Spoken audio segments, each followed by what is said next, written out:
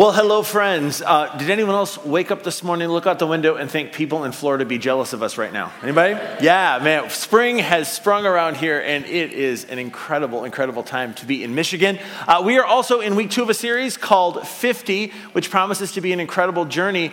50 was named in honor of an incredibly significant period of time. As Randy mentioned at the top, 50 days separate the crucifixion of Jesus from the birth of the church. And during those days, it's no exaggeration to say that the course of human history was forever changed. In just over 7 weeks' time, here's what happened. I made a slide. Jesus returns from the grave. Then he spent 40 days with his disciples revisiting ideas that he had taught them before he died, that they somehow had better ability to hear and understand after he died. As I said last week, when somebody predicts their own death and resurrection and pulls it off, you want to listen to everything else they're going to say and take notes. Would you agree? Right.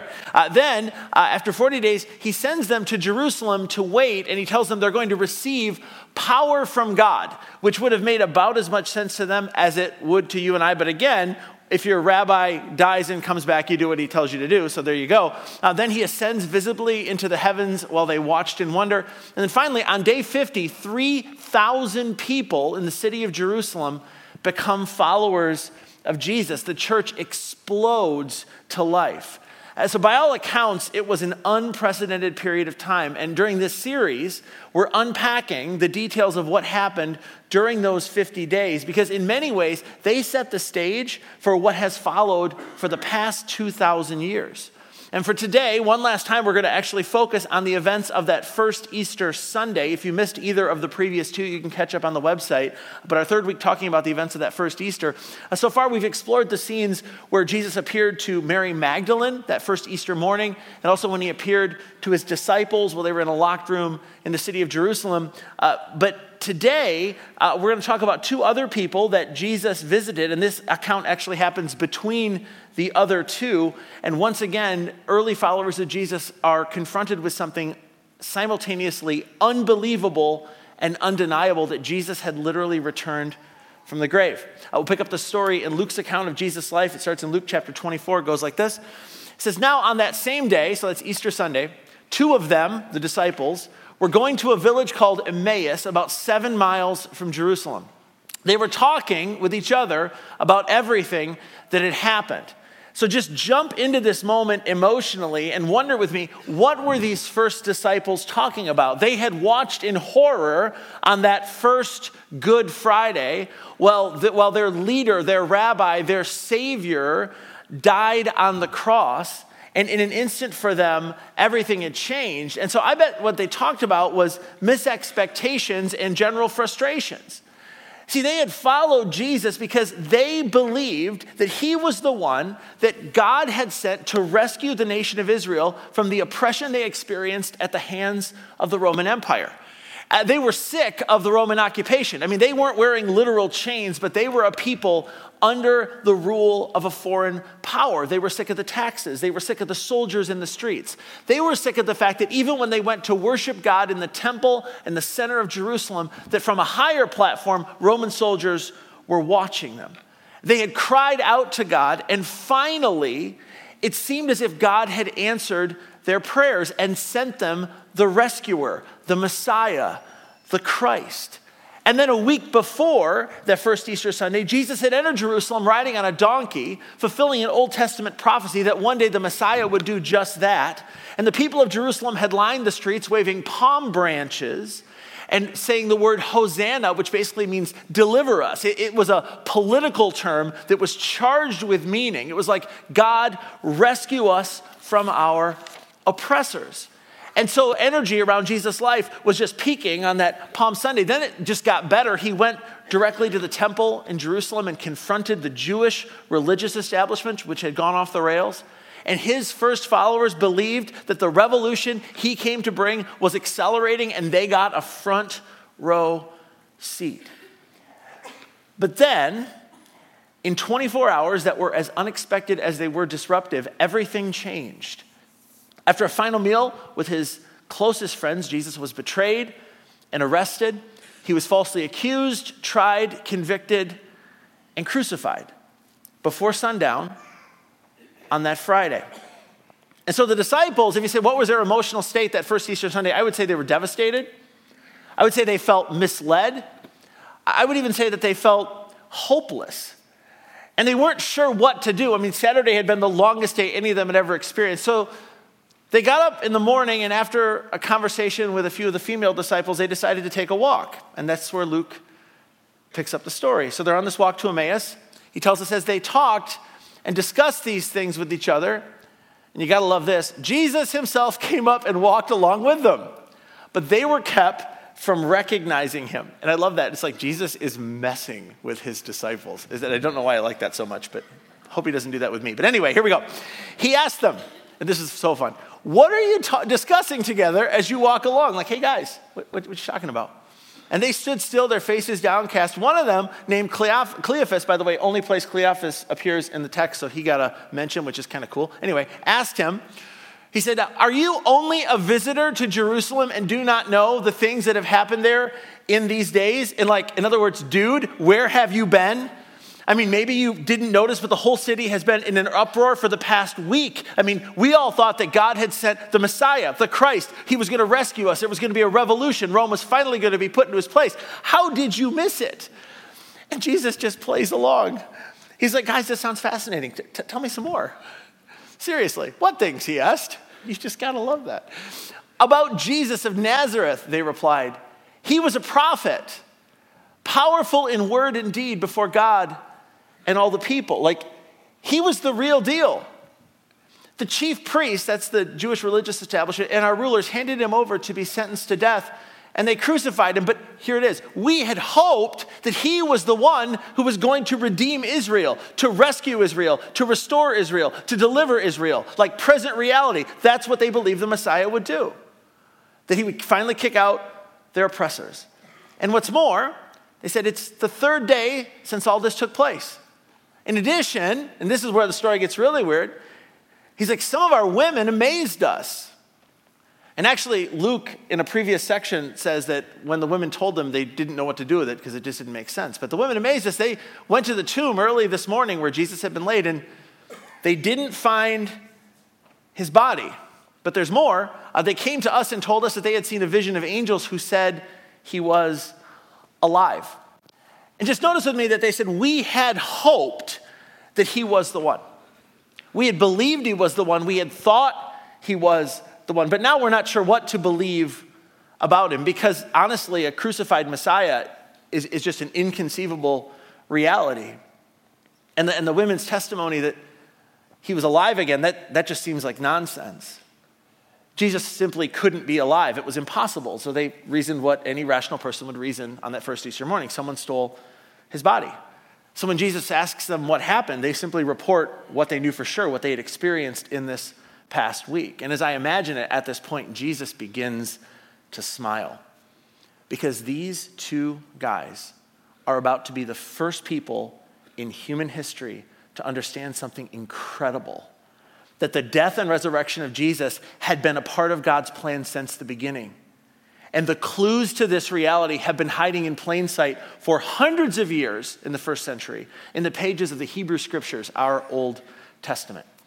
Here's what Jesus says. He said to them, how foolish you are and how slow of heart to believe all that the prophets, that's those Jewish prophets, the Old Testament writings, have spoken. Did not the Messiah have to suffer these things and then enter his glory? And then this, and beginning with Moses and the prophets. Now Moses is that great leader of ancient Israel who's credited with the first 5 books in your Old Testament, Genesis, Exodus, Leviticus, Numbers, and Deuteronomy. Beginning with Moses and all the prophets, he explained to them what was said in all the scriptures concerning himself. And we can't know for sure everything Jesus explained that day, but there's one story that I'm absolutely certain that he unpacked for them because it was the defining moment in ancient Israel's history. It's the story of God rescuing people from an oppressive foreign power. If that's sounding familiar, hang with me. And it's a story that dramatically and dynamically points to what Jesus would accomplish 1,500 years later. It's a story called Exodus, and it's the second book in the Old Testament of your Bible. It's a story of a rescue that changed the world then, and it's a story that points to another rescue that still changes lives today. So very briefly, to kind of catch you up on what's going on with Exodus, as that story begins, we learn that God has been silent for 400 years. And during that time, the descendants of a man named Israel had been enslaved in Egypt by Pharaoh, the king. And life for them was tragic and life for them was hard. Their days were filled with making bricks out of mud and straw that were used to construct storehouse cities for the Egyptians. Here's a picture of mud and straw, just in case you've never seen it before. There's a little joke there for you. But yeah, and it's fun. My wife had the opportunity to actually make bricks with mud and straw as a rich cultural experience during a trip to Ukraine about 12 years ago. And as she described it, they had a couple different options, but when they said they could make bricks like they did in ancient Egypt, she thought, wow, what a great opportunity to step into the Bible story, right? This is going to be awesome. About 5 minutes into making bricks out of mud and straw, she realized that she never wanted to do it again. She said the mud would like dry on your hands and under your fingernails and then would dry in the sun and it would like crack. And she said, and what made matters worse, when you're stuffing the straw into the brick molds, the straw was sharp and would cut your hands. So you end up bloody, mud-filled cracks. She goes, it was lovely. It may surprise you to learn she's never asked to go back to Ukraine. I don't know why. But anyway, that's what life was like for the ancient Israelites who were in slavery in Egypt. Every day was the same. And their slave drivers would stand over them with whips made of leather. And I just imagine that older men would show the younger men the welts on their back as a way to try to motivate them to keep working, keep serving. And they were fed, but they were fed barely enough to stay alive. That was their existence. But see, the amazing thing about those ancient people is that they were also a people of promise. And around the campfire at night, they would tell their children the story of the day 500 years earlier when God had made contact with a man named Abraham. And God had promised Abraham that his descendants would one day become a nation with a land of their own, and that they would be a people through whom God would bless the entire world. And to be fair, if I'm a kid sitting around the fire listening to the story, part of that promise had come true. We were the descendants of Abraham. The ancient Israelites were descendants of Abraham. And they had become a nation-sized population. But they had no land. They had no hope. They had no future. They had no reason for hope or hope in their future. Their reality screamed to them, you're slaves. You'll always be slaves. Your children will be slaves. Your grandchildren will be slaves. This is it. The promise to Abraham is a lie if it was ever made at all. 500 years ago? Come on. I mean, look at the powerful temple of the Egyptian gods. They're real. They have brought their people into a position of power and authority over you. Check out the evidence. But then, and as I imagine it, when almost all hope was gone, God made contact again. And he appeared to a man named Moses and changed the course of human history with these words. Then God said, I am the God of your father, the God of Abraham. And if I'm Moses, I have a question just before he goes any farther. I want to call time out and go, yeah, where have you been? The God of Abraham, the God of Isaac, the God of Jacob. The Lord said, I have indeed seen the misery of my people. They're still my people in Egypt. I have seen. He continues, I've heard them crying out because of their slave drivers. Like I'm listening. I'm concerned about their suffering. I care. So I have come down to rescue them from the hand of the Egyptians and to bring them up out of that land into a good and spacious land. And this is a famous line you probably know, a land flowing with milk and honey.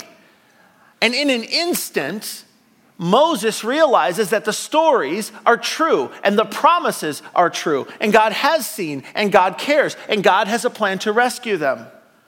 And that plan involves sending Moses to Pharaoh with a very famous message made most popular by Charlton Heston, but we'll let that slide, right? When Moses goes to Pharaoh and says what? Remember? Let my people go. And what follows is one of the most amazing stories in the entire Bible. And I would summarize the story this way. God enters the ancient world and plays by the rules of the ancient world to deliver a message to the ancient world that they couldn't understand any other way. That's a lot of words. I'll read it again. God enters the ancient world, the context of the ancient world, plays by the rules of the ancient world to deliver a message to the ancient world that they could not understand any other way. And this is how God has behaved since the beginning of time. He accommodates his message to the capacity of his audience. And I say this because when we read the story of the Exodus today, it seems a bit strange. God does things that don't seem like things God would do. And I've even had friends who have been part of a journey of faith who've walked away from their faith because of stories like this one. But I always tell them I think that's a big mistake because it misses the ancient context of the story. You have to remember, the people who lived through the events of the Exodus didn't think twice about God's actions because God engaged them in a way they could comprehend. He was establishing a nation for himself, and he waded into the mess of the ancient world and played by its rules. He spoke in the only terms an Egyptian pharaoh could understand: power and violence. And so through a series of plagues, God introduces himself to the descendants of Abraham as well as the people of Egypt, as one by one, he humiliates the Egyptian gods. Just by way of example, there's one of the plagues where the sun becomes blackened, and it's a direct commentary on the inability of the Egyptian sun god Ra to really control things. God is saying to them, I'm in control, not Ra. And the plagues are powerful, but in the end, the plagues are ineffective because Pharaoh continually refused to let the children of Israel go. And it's then when God executes his plan to rescue his people. And hang with me, it gets a bit strange. Here's what God tells Moses to tell the people. He says, speak to the whole community of Israel. Tell them that on the 10th day of this month, each man must get a lamb from his flock. And you're like, where is this going? They must not have any flaws. Then the whole community of Israel must kill them when the sun goes down, and do not break any of its bones. Strange detail, that one, but here we go. Take some of the blood, put it on the sides and tops of the door frames of the houses where you eat the lambs. And you have to understand that the first people that heard these words were like, what? What? And bad day to be a lamb in Egypt, apparently, right? Everybody get a lamb. Make sure it's the right size for you and your family to eat. And then kill the lamb. Let it bleed out. Don't break any of the bones. And then do this. Put the blood on the door frames of your house. And it didn't really make any sense to them. But God had a plan, and he was asking them to trust him. And if he trusted him, then he was going to bring them freedom. He continues. He says, eat the meat while your coat is tucked in your belt. Put your sandals on your feet. Take your walking stick in your hand and eat the food quickly. It's the Lord's Passover. God wants them to be ready to leave because he knows something they don't. When this 10th plague comes, they will be free. As long as they trust him by doing something that made no sense, as long as they believed God when he said the blood of the lamb would protect them from the 10th plague, and they do, and the night of the first Passover, God rescues the children of Israel from Egypt. And it's impossible for us to fully grasp the significance of the Exodus, the exit from slavery, for the nation of Israel. Even today, all of us have Jewish friends who still remember the Passover each spring. They remember it as the founding narrative of their nation.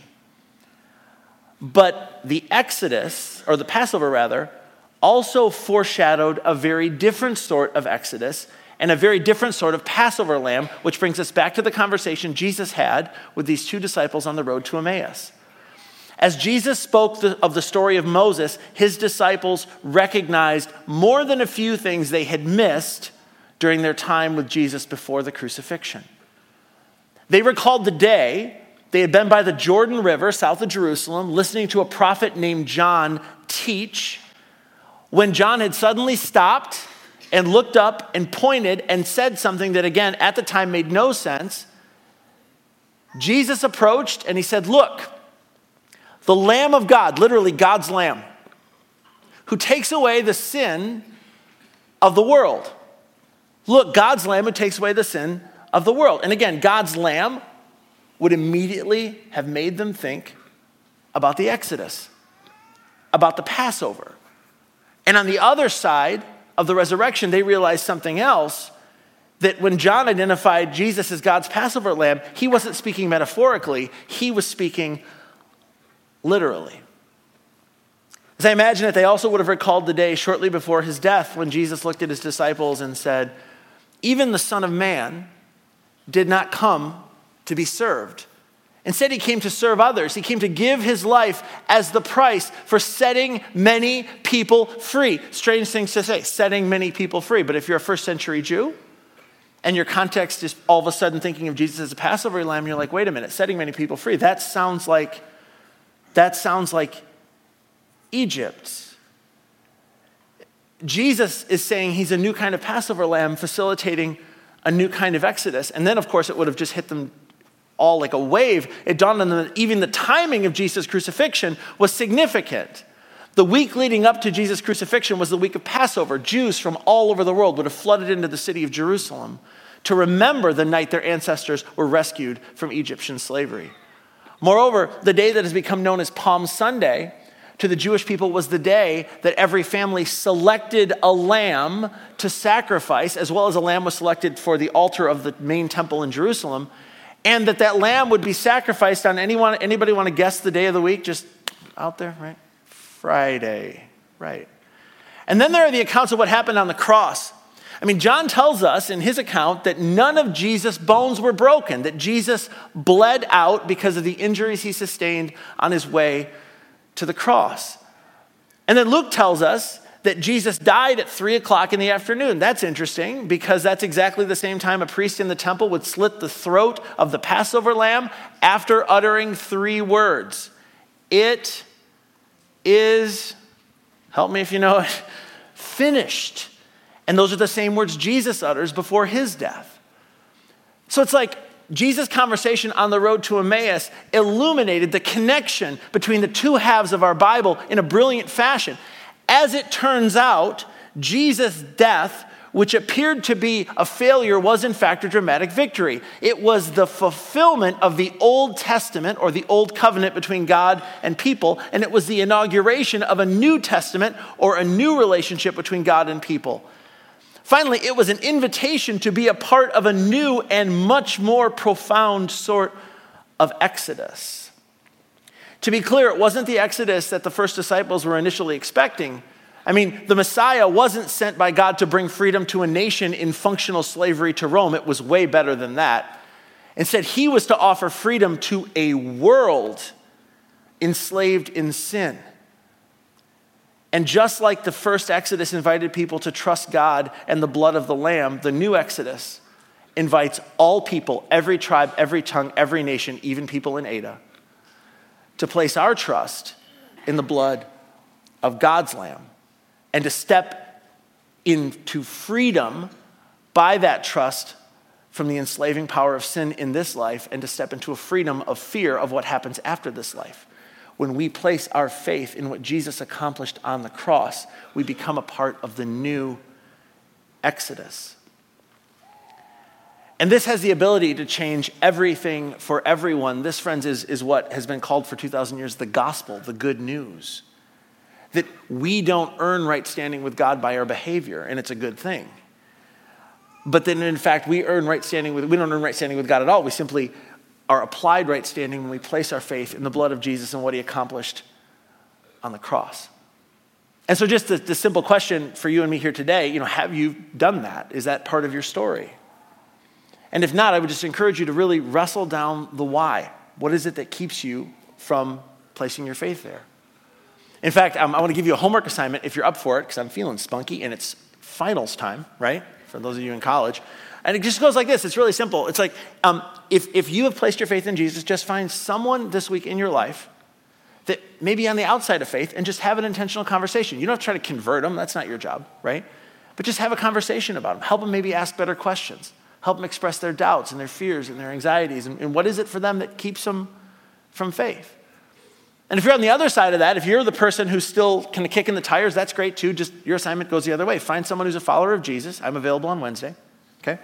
And have a conversation. And just process where you are. Process what you're experiencing. Process what you're feeling. Even interact with some of this material if it's helpful for you. And because I feel like there's a moment for all of us where we have to decide what to do with Jesus. And what's so powerful to me about the Bible is that the Bible is this wonderful story of God revealing this plan to redeem and restore everything over thousands of years. And it culminates with the cross and the resurrection. I'll end with our big idea for today because I really like it. It goes like this. Throughout the Bible, God played by the rules of this world in order to launch a movement not of this world, through a covenant that stands as an invitation to everyone in this world. Would you stand?